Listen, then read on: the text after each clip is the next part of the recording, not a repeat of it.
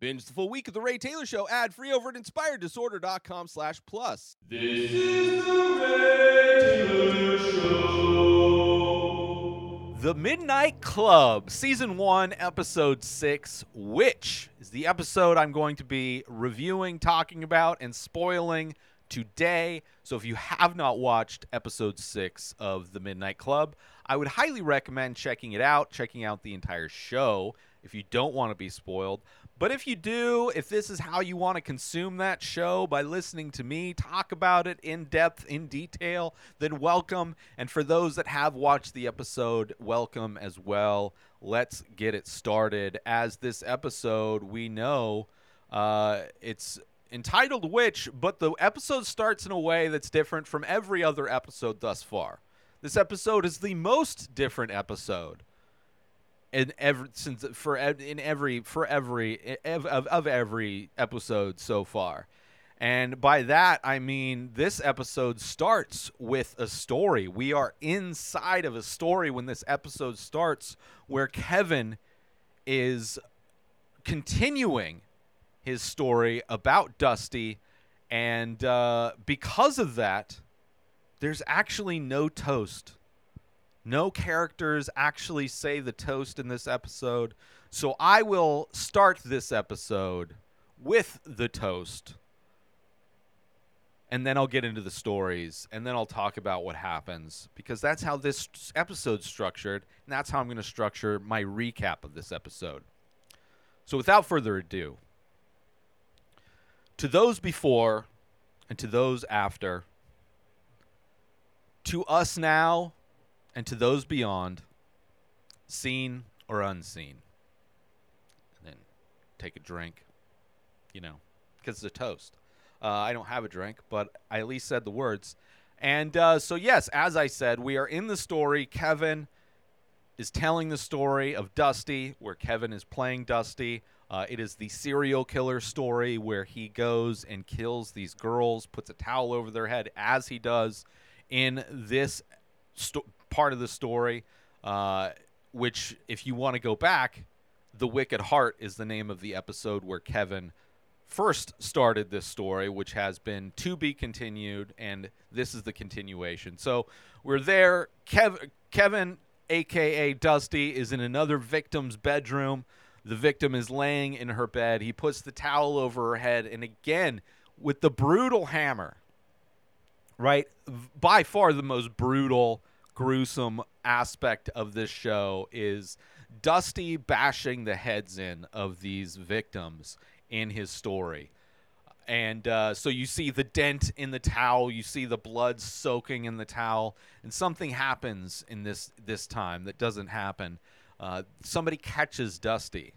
The girl's little brother is there, and I think it's actually played by Kevin's brother, I believe. I didn't double check that, but the girl's brother shows up, and Dusty ends up having to hit him. The way it's done is beautiful, where it's like the camera is the boy, and he hits, and you see the blood covering the camera, and Spence gives him some props, a little oh shit from Spence, as Spence is 1, 2.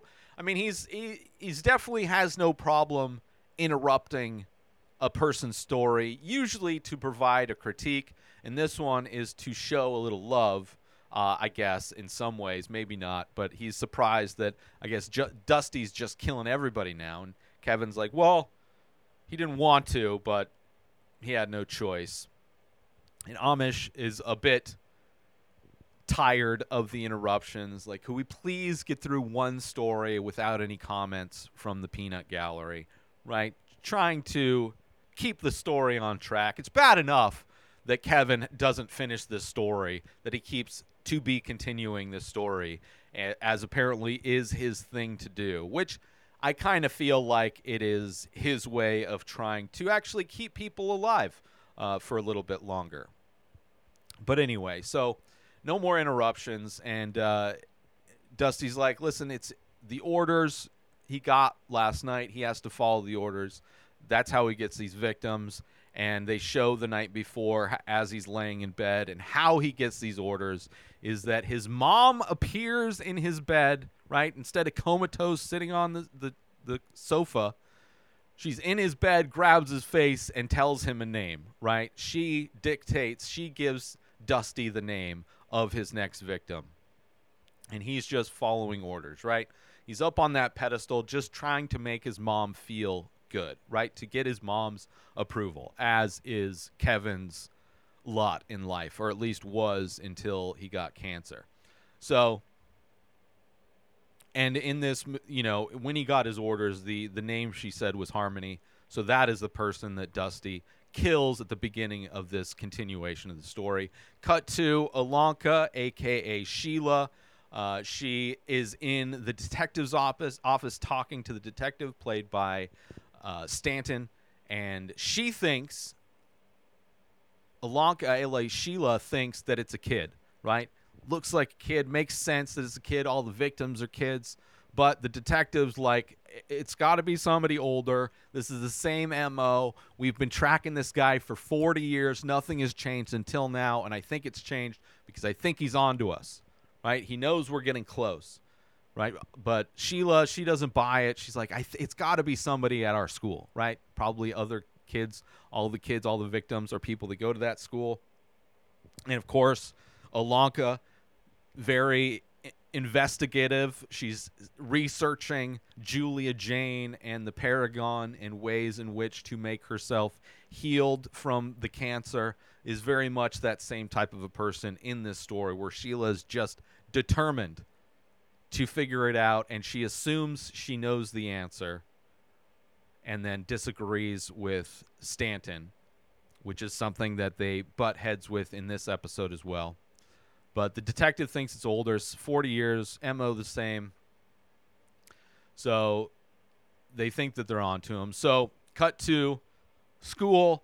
Sheila is telling Dusty about this, that she's, it's their theory. She feels that Dusty helped her come up with this theory, which I don't buy. There's no, obviously he wouldn't want to because he is the killer, but she's giving him credit, which, trying to be nice, I guess. And she says she owes him a real date because, of course, their first date, she went to go check on her friend, and that's when this whole investigation started. At least that's where her investigation of this stuff started. So she tells him she owes him a real date. Detective shows up at school. She's talking to Dusty, asking him for his advice on this Einstein chat program, and asking if it's possible for somebody to use a false name to pretend to be, for an older person to pretend to be a kid. And Dusty almost takes that as are cops, like asking her if cops are pretending to be kids in the chat room. She wants his screen name, and he gives her a screen name that is different than the screen name we saw him use in the first iteration of this story, in the beginning part of the story. From that previous episode, he was using like Led Zeppelin fan or something like that. Forget the actual name. So it's clear that he is using a fake name. He's using a burner account to set up these kills. And he has, like, his actual screen name is Dusty S 1980, which, born the same year. I'm assuming that's the year he was born, and so I'm the same age as Dusty. I was born the same year as Dusty. Kind of crazy. So, detective trying to find out a little bit more, doesn't seem to be on Dusty's case, right? She doesn't suspect him, but she does know that, actually trying to get help from him. So puts Dusty at a particular, kind of a quandary, where not only is this girl that he likes investigating one of his crimes, but also this detective is asking for his advice. So two people in his life are asking him to investigate, or for information or help in trying to uncover a crime that he committed. Very interesting kind of a thing. So cut to, they are on a date, kind of like parked off the road, like kind of where you would, make out, work back in the day. I don't know if I never did this that I can remember. right? Taking a car, driving it to somewhere secluded, and then you make out, like go to a make-out point or whatever. Definitely not something I ever did, although I was never that popular in high school. Didn't really start dating until after high school, but even then, I guess I always just had an apartment after high school. So, but that is where they are on their date, and Dusty's like trying to tell her that, trying to push her away because she's on, she's potentially going to find out he's the killer.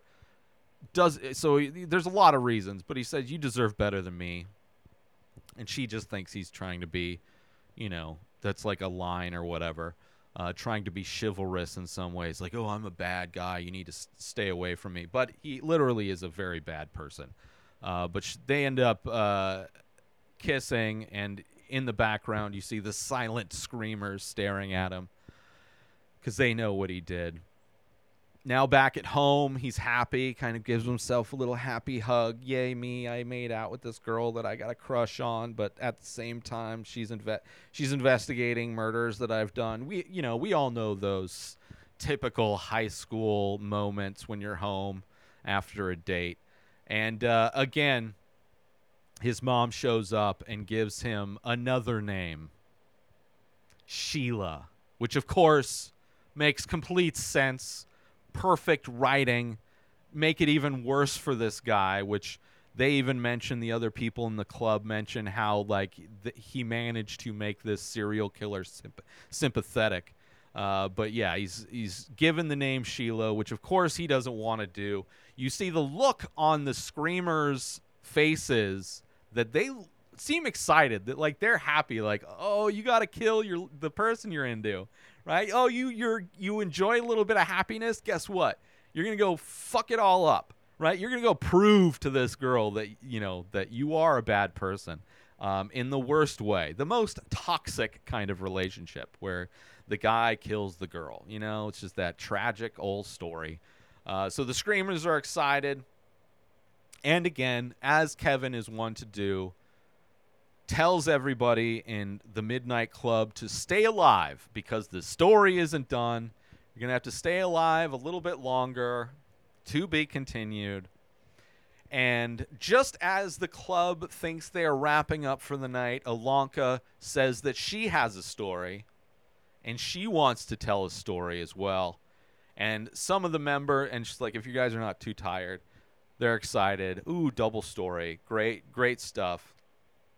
And her story is titled Witch, which, of course, is the title of this episode. It is a story about magic, love, family, fate, and really just about a girl who wants to save someone's life. And which is very similar to Ilonka herself, where she is desperate to find a way to cure not only herself, but obviously the other people that she's dying alongside in this hospice. So as most of these stories do, reveal bits and pieces and motivations of the characters who are telling these stories, who put a lot of themselves into these characters. So in this story, Ilonka's name is Imani. And Imani and her mom are at a lakeside. All of the women in their family are witches. Some of them have different abilities, but her mom and her are both healers. And her mom is at the lake with her at the park and going to teach her how to scry. Right? It's crying with an S. So she's going to teach her scrying, which is basically fortune telling, right? When she scries, she's able to see the future, see events of the future. And while teaching her, they're stare past the lake, and she sees this vision of this little girl eating an ice cream cone, and somebody bumps into her, and she drops the ice cream. And of course, she's sad. She's like, okay, so what is this? So it's the future. And she looks over, and she sees that same girl, and she's like, her mom's like, so what are you going to do? So she yells, "Watch out!" Right? Girl watches out. Dude, the boy doesn't run into her, doesn't drop her ice cream, but then trips over a rock and drops the ice cream. And that was all her mom's way of teaching her that, like, listen, you have this ability to see the future, but our job isn't to change the future. It is to help people understand the future and help people, like, accept the future, right? Because when you change the future, it's like a rubber band. The more you change it, when that goes to snap back, it's going to hurt more. So the small changes don't hurt as much as the big changes. So this is what you know. And she also gives her another warning not to scry at night. Very dangerous. Doesn't say why.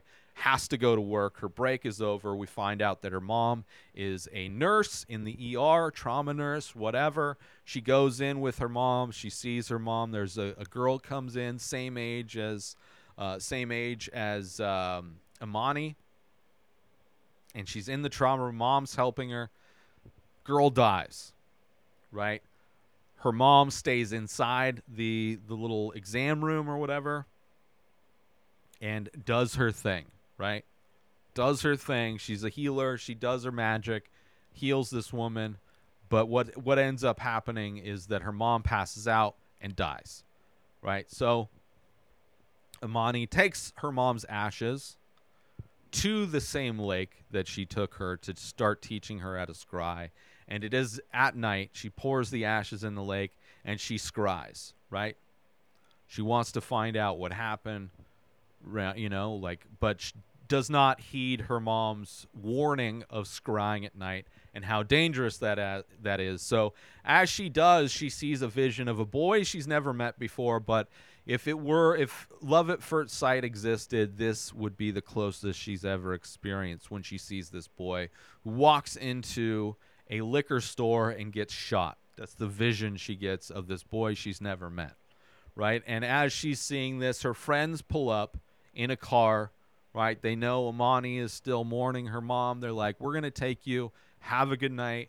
Take your mind off of all this stuff. We're going to have some fun. No ifs, ands, or buts about it. You're coming with us. And her friends are played by Spence, Anya, and Sherry. I believe it's Sherry. I don't think it's Sandra. I was watching on my iPad, and it was kind of blurry, so I didn't confirm. But I'm pretty sure it's Sherry is driving. So they take her, and they're like, as they drive, they're like, oh, we got to stop off and pick up somebody. There's somebody we want to introduce you to. Right? We showed him your picture. He thinks you're cute, so we want to introduce you to this boy. And, of course, they pull up to a house. That boy is played by Kevin. In this story is Ben, is the same boy she saw while scrying who got shot in the liquor store. Right? She sees this boy. Clearly, there's a bond. She even brings up the old line of, like, don't I know you from somewhere? Right? Whether she remembers that he was the boy from scrying or not, right? She gives that line. He's like, oh, that was supposed to be my line. That's kind of my game. You're taking my game, so now I don't have the game. But anyway, they're going to go drink.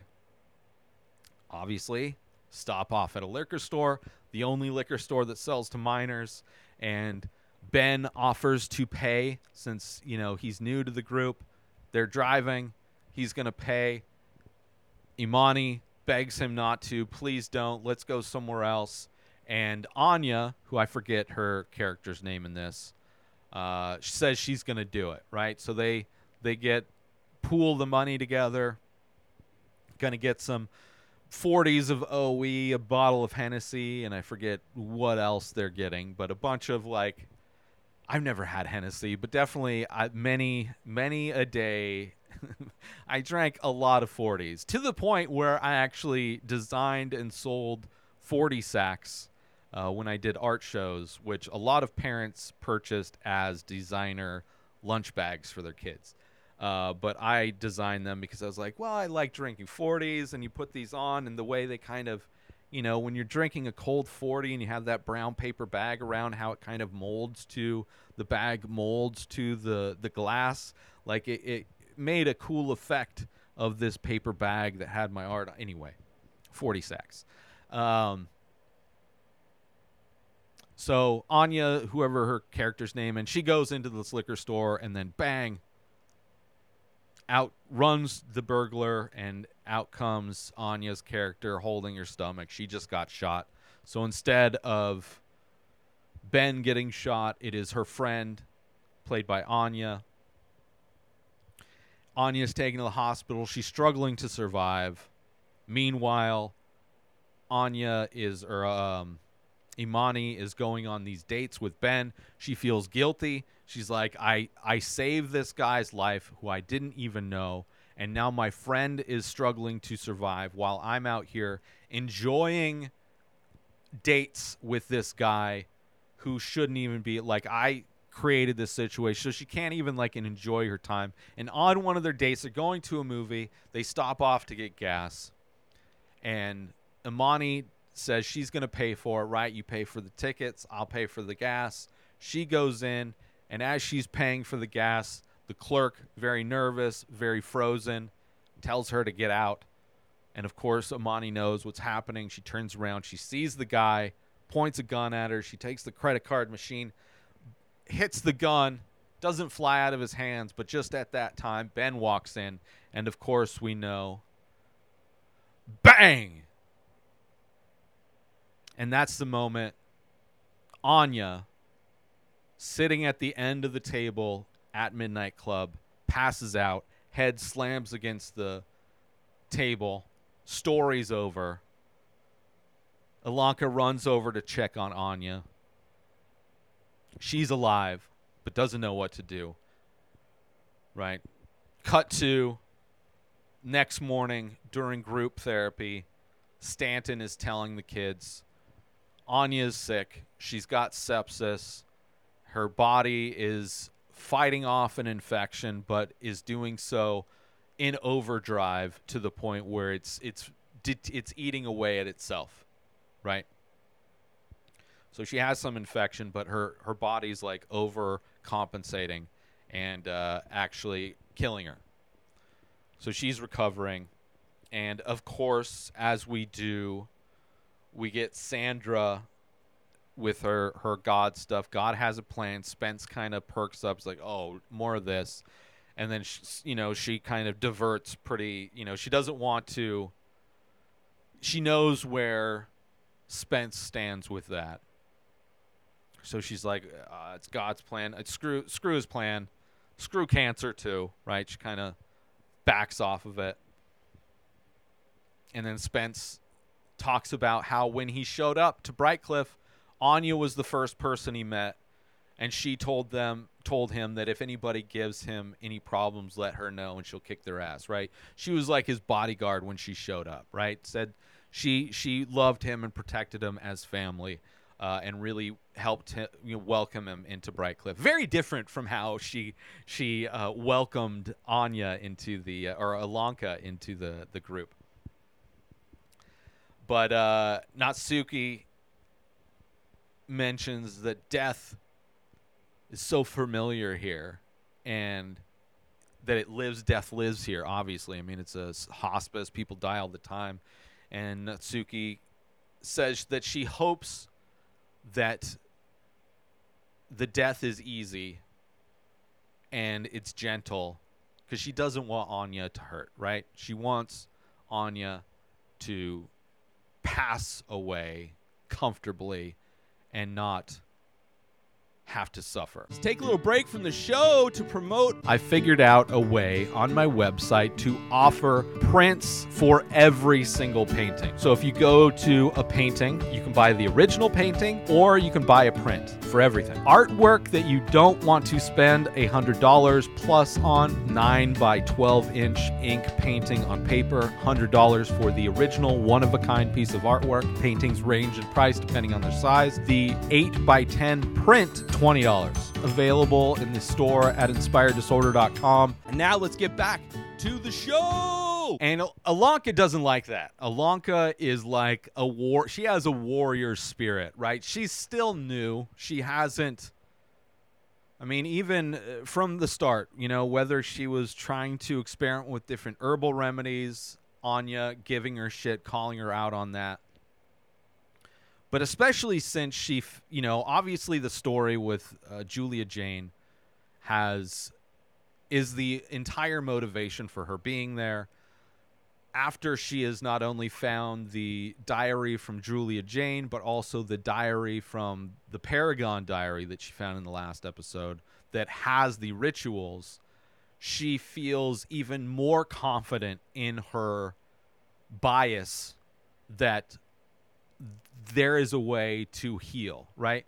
No proof. Like that dot of ritual being the reason why Julia Jane no longer had cancer, being the only assumption that makes her whole thing have any kind of weight, right? That is the conspiracy theory for her, is that she knows that there was this ritual, right? And then she knows Julia Jane no longer had cancer.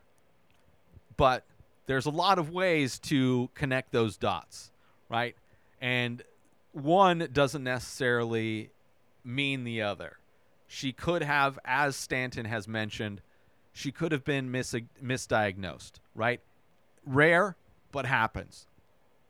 More regular to have a misdiagnosis than to have some spiritual ritual magically cure somebody of cancer, right? But Ilonka is determined that she is on the path to uncovering a way for not only her to be cured with this ritual, but for other people. And she vocalizes that determination in a few instances in this episode, but specifically in this one, where she's like, Anya would, like, I don't want Anya to, like, beg for cancer to take her quietly. I want her to fight and scream. Like, if I had the opportunity to save everybody, to save her, to save us, I would burn the world down, right? She is determined that she has a way to control her fate, that she has control, she can change the fate that she has, that everybody else has, right? Instead of accepting reality and preparing, which is something that Stanton is encouraging and telling her that you could waste all of your time fighting and never take the time to actually say goodbye, right? Like, this is a moment where you could continue down your path fighting a battle that you assume is beneficial, or you can take a step back, understand the reality of the situation, and cherish the last moments you have with all of these people who are your family, with Anya, who is, on the last, part of her journey, really. So you're seeing a lot of that in this episode of Ilonka and Stanton butting heads.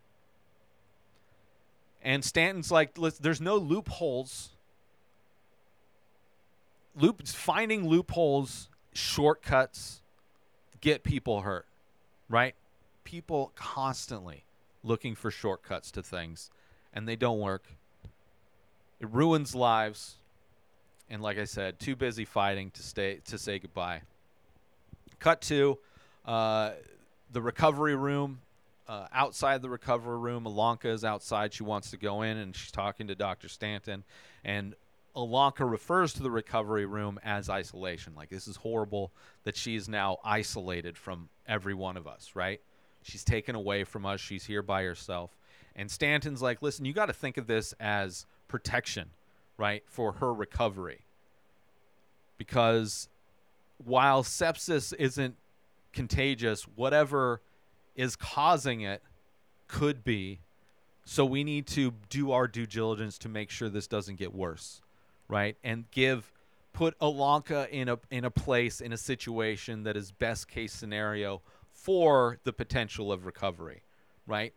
She's looking at it from a logical, pragmatic, scientific way, where Alanka is just like determined that there is a magical cure, a magical there's some magical steps that she can take to make things different, to change the course of history.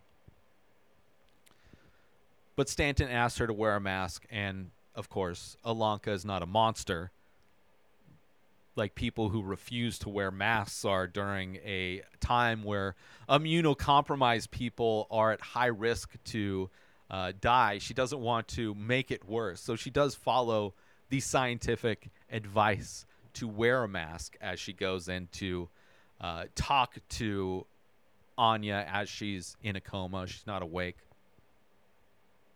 So she goes in and she wants Anya. When she showed up to Brightcliff, she wanted so bad for Anya to like her, obviously. And now all she can think of, all she wishes that Anya was here to give her shit again, right? She wants the real, like when she first showed up, all she wanted was her to like her. Eventually she did, but she understood that Alanka's personality is that brash, like a lot of friction, a lot of like, blunt reality, right? She's the hope and dreams of Anya have long since faded away, and now it's cold, bitter, and jaded, which is why I love Anya's character so much. So she tells her that. She tells her thank you for calling her out, right? For being not just being a yes man, right? Kind of calling her out, and what she thinks is putting her on the correct path of, oh, don't bother with these herbal remedies. We have this seance that you can do. We have this ritual that you can do that's going to magically cure you. But she thanks her and thanks her for being her sister, and tells her she loves her, gives her a kiss on the forehead. And in that moment, Anya wakes up. And Anya wakes up and she tells Alanka, I want to live. So Alanka goes out, tells Stanton, she's awake. And so cut to a little bit later, Stanton comes out from the recovery room as Alanka's waiting, and basically trying to tell her, you need to be thankful that you have more moments with her. This isn't necessarily a sign that she's going to get better, but it's an opportunity for you to have more moments with her where you can talk to her, she can respond to you, to be thankful for this time, and not to be hopeful, not to use her waking up as a means to that it's a turning point, right? To have false hope in any way, right? Which is kind of on theme with the differences of perspective and motivations that Stanton have versus Alanka. And she uses the metaphor of don't fight gravity, right? Right? You can't fight gravity, right? We just hope for a soft landing, right? So you're not going to change the trajectory, the momentum of what is inevitable with Anya. But what you can hope for is basically what Natsuki was talking about, a gentle, comfortable transition. Which, of course, Alanka doesn't want to have any part of that nonsense. She's like, she's out. She runs out. Of course, she takes her book. She goes out to the forest. She's doing more research. She's like, she's so determined and so blindly believes that these books that she found hold the secrets to changing the reality, which they might. Who knows? But clearly, that is the path she's on. That is what she is determined to figure out. She's going to outthink and outsmart cancer. She's going to find a way to reverse things and make people better. And while she's out collecting water from the stream, Shasta approaches. She saw her on the camera. She says hello. Cut to them having a conversation where clearly Alanka tells Shasta about Anya not doing well. And, of course, Shasta, kind of on that same side as Alonka, kind of encouraged her to look to the library, which is where she found the Paragon diary. Right? So she disagrees with Stanton, and she's like, proof that gravity, things defy gravity all the time is above you. You see birds, you see bugs, like things effortlessly defy gravity, right? Kind of attacking the metaphor more than attacking the situation. But that's what you do when you need to solidify and maintain your belief in a thing. You attack whatever is attackable. So if the metaphor doesn't hold up, then everything falls apart, which isn't true. But clearly that's the side Shasta's on. And then Alonka shares that she found these diaries. She found the diary of Julia Jane. She found the diary of the girl whose mom started Paragon.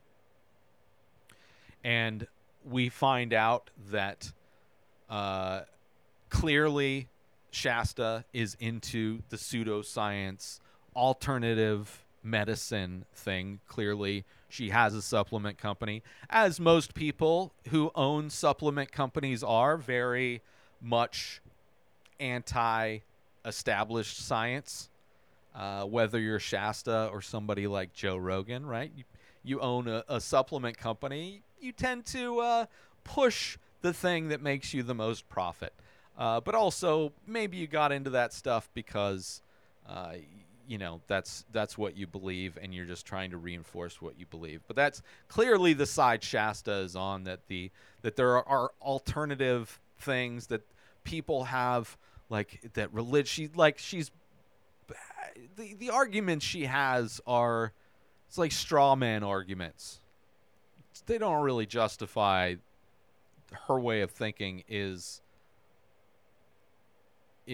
real, right? She is very much on the same page, as it were, as Alonka. They both feel that there is a way, and that these books potentially have that.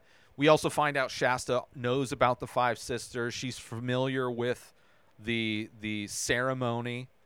She asks her how many women are part of the club, and there's only 4. So Shasta offers to give her blood as the 5th sister. That's when Alonka sees that Shasta has the Paragon tattoo, the hourglass tattoo on her wrist, which Shasta is quick to say that, oh no, it's a symbol that's way before Paragon, has nothing to do with Paragon. Quick to distance herself from a group that literally wrote the book on these ceremonies in some ways, right? I mean, they did their own quote-unquote research, but, they're the ones creating the memes that she's retweeting. So quick to distance herself from the Paragon. Oh, this is different. That's wrong, right? It's easy to argue with somebody else's metaphor, but as soon as I'm connected to a crazy cult that was responsible for massive death and suicide, no, this is different. This is different. I mean, everything's literally the same. I know the ceremony. I know the 5 sisters. I know the procedures. I know you need the blood of a 5th woman. Right? I know all those things, but no, I'm completely different than that's the bad stuff. Right? That's not the same. That's different, right? So anyway, she gets the blood, and she tells her what to do. Shasta tells Alonka what to do for the ritual. Right? Because she knows. But it's different than she knows everything. Don't worry about the books. I read the books. I told you to go to the library. There's a lot of interesting things there in the library. Oh, and the book. Yeah, I know all about that book. Weird coincidence. So anyway, cut to Alonka presenting the idea to the club. Like, hey, she doesn't necessarily talk about Shasta, but she's like, listen, I've been studying these books. I know the thing. I know, well, quote unquote, no. She assumes that if they do this ritual, that they will be able to bring Anya back. And at first, Club isn't into it. That's crazy. What are you talking about? But immediately, Kevin's in. He's like, well, what do we have? Time that's he says time is like the easiest thing we can give away, but it's like literally it is the one thing you don't have much of, right? All of you literally have less time than most humans do. That is why you're there. But he's still trying to be on the side of Alanka. Clearly, if their stories are any indication, they clearly have a connection. There's a bond, a connection, despite the fact Kevin has a girlfriend. This is clearly something that's real and happening in Brightcliff. But he's in immediately. Natsuki, despite the fact saying she wants an easy transition for Anya, she's like, well, I forget the other girl, Rachel or whatever, and then Anya, they talk about these shadows that attack them. You say that you've seen this old lady, weird. I've been having crazy dreams. Like, crazy things are happening all around us. So what difference is this crazy thing from all these other things we're experiencing? So Natsuki's in as well. And Amesh, of course, having a thing for Natsuki, he's like, well, all new technology looks like magic until it doesn't, right? The idea of being able to call somebody on a cell phone on the other side of the world is complete blasphemy for somebody in the 1800s, right? Complete magic and ridiculousness. But in the year 2022, that's just one of the features of a device in your pocket that most people don't even use anyway, right? It's magic that's so like just unwanted in so much of our life. But still makes sense. It's like, okay, yes, magic. Everything's magic until at first. Sherry's like, Sherry's in. Sherry loves all these. She will do anything. She's in. Despite not participating, she's like has an effortless love for all these people. And she's like, nothing sounds weird ever with this. I'm completely in. And Spence agrees. Spence is in also. Sandra is like, this is devil shit. You're working with devil. You're playing with something you shouldn't be playing with. This is going to be wrong. You shouldn't be doing this. God, God, God, devil, devil, devil. What are you doing? Put that Ouija board down. So she's not in. She literally uses the word fuck, right?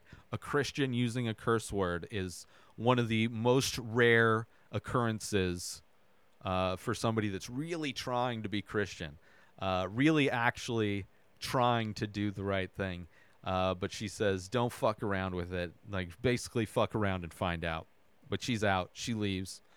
Cut to Natsuki going to Sandra's room and trying to just find some common ground because she knows Sandra has been trying to encourage everybody there to introduce them to her faith, and that Natsuki appreciates that.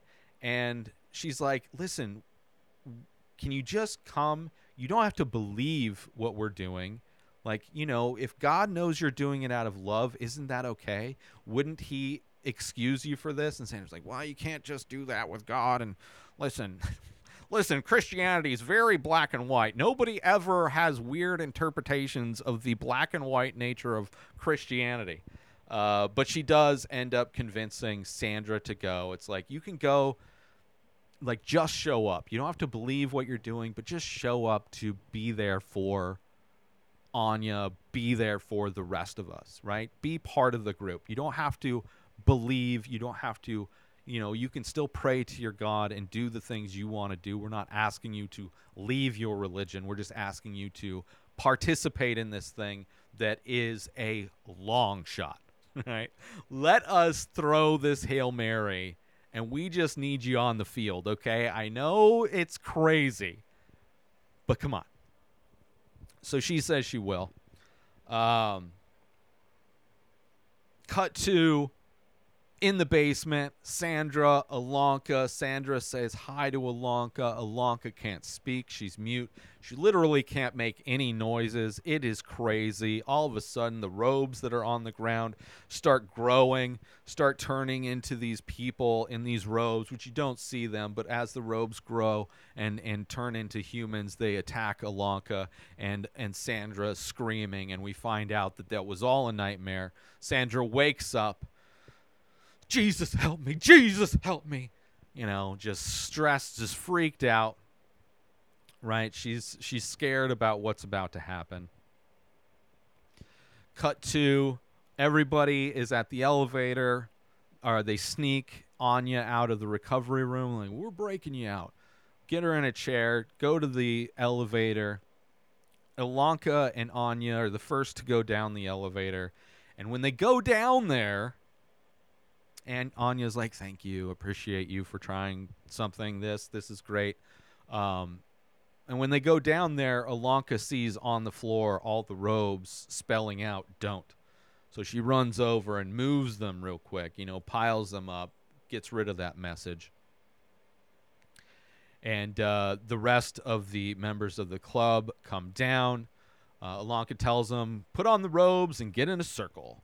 And they start naming the 5 sisters. They start doing the ceremony, and they hear the elevator moving, and they're like, what? If that's a night nurse, there's no way there's no call button to get this elevator back down. And they're like freaked out. They think they might be trapped down there. And then the elevator starts coming down, and we see that it's Sandra. So it's kind of a bit of relief. Sandra's coming to join, to participate. She showed up. And the first thing she asks, is there anything weird when you came down here? So clearly, after her nightmare, she snuck down to the basement. I assume. And she wrote that message in order to scare Ilonka, to scare the people, which is always funny when religious people think they're scaring you, right? Like many horror movies do this, where it's like, the idea of the devil is what's scary, but if you don't believe in that book to begin with, then it's just not scary. Right? Like hell exists if you believe it, the devil exists if you believe it, but if that's not the book you believe in, then it's not as scary. So it seems like that was Sandra's intention, to put those robes, to give them a message, to scare them away from doing this thing, right? The Jesus way, right? Don't let people have the freedom to do the things they want. We need to manipulate people. We need to manipulate people and scare people. Fear. Fear is the basis for most of Christianity, the fear of not being a good person going to hell. Right? It's trying to scare you into being a good person. Let's take a little break from the show to promote the benefits of Inspired Disorder Plus. So you go inspireddisorder.com/plus. Sign up, $5 a month. You get to binge the full week of The Ray Taylor Show ad-free. You get to watch all of the live painting videos I do. You get a special members-only discount and deals for all of the artwork and merch that I sell. You also get the complete podcast back catalog of every podcast I've ever produced, hundreds of episodes, countless different podcasts. You also get access to my personal blog. A new blog comes out every week. In addition to that, you get my creative writing that I'm releasing. You also get access to Asking Me Anything. 14 years of experience podcasting. I've been creating art my entire life. I've been using Photoshop since middle school, and you can contact me to ask me questions about that or anything else. So those are the benefits for signing up for Inspired Disorder Plus. And now let's get back to the show.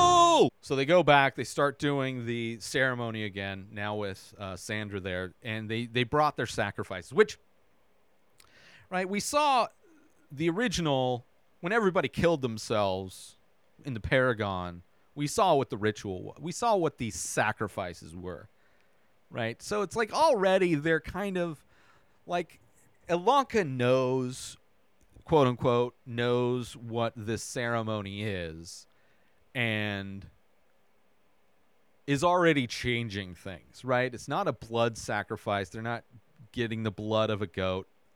They brought trinkets that mean a lot to them that they're going to sacrifice. They're going to put in the fire, which is sweet. The gesture is very sweet of these people sacrificing something that means a lot to them for the hope that it helps their friend. So it's the intentions are very sweet, but the reality that they are following this ancient ceremony to revive the life of a person that they could just bring down. Hey, there's this bracelet my parents gave me, which is what Alanka's sacrifice is. A bracelet that her foster mother gave her, and after she passed away, she wore it every day. She touched it. It always reminds her of those people who loved her so much. She puts the bracelet in the fire. Kevin has one of his track medals that's like, talking about it was like freedom, the moment when the gun went off and I flew. It was like this feeling I never knew in my life, and he puts his medal in. We see Spence has a bundle of movie tickets. Like this represents every movie, every bag of popcorn my mom and I went to go see movies. And clearly Spence is the big movie nerd. He's very critical of the stories that are told. So his sacrifice is this bundle of movie ticket stubs that he puts in the fire. Represents his bond that he had with his mom back when he had a bond with his mom. Then we have Sherry. Tells a story about when in class, her and this other girl would flick these paper footballs, which I don't know, triangle footballs. I don't know if those still exist in childhood, where you would usually play a game of football. You put your fingers up like that. You try to kick field goals. Also a great way to pass notes, which is what she did with this girl who she is in love with but was never able to tell. And her kind of admitting that is the first time she's told anybody. And so she pours like this box of, 20, 30 paper footballs into the fire. Right. That's a big thing. Like all of those memories, she could go back and read all of those notes she wrote to this girl that she loved.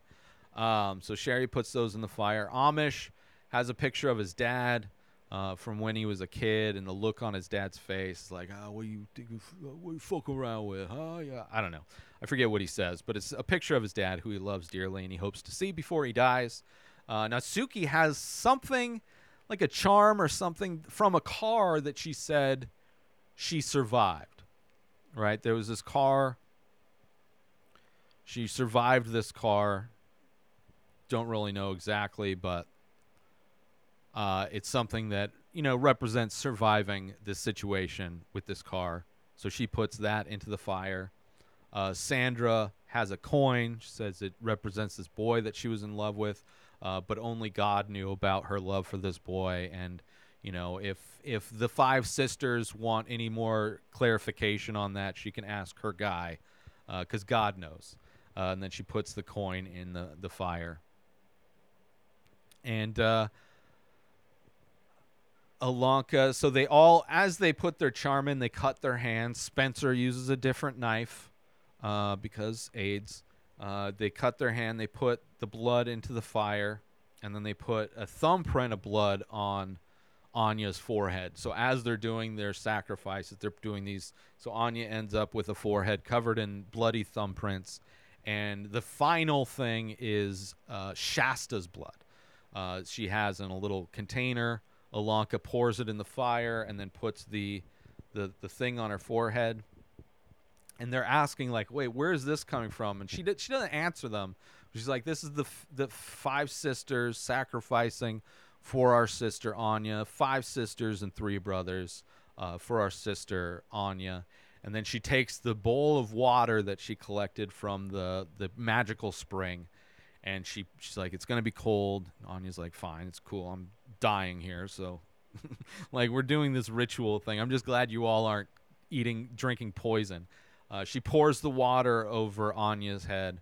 They start doing more chanting, more of the ceremony. And Anya looks up into the ceiling. And out of the painting in the ceiling, which is dark, she sees the shadows again.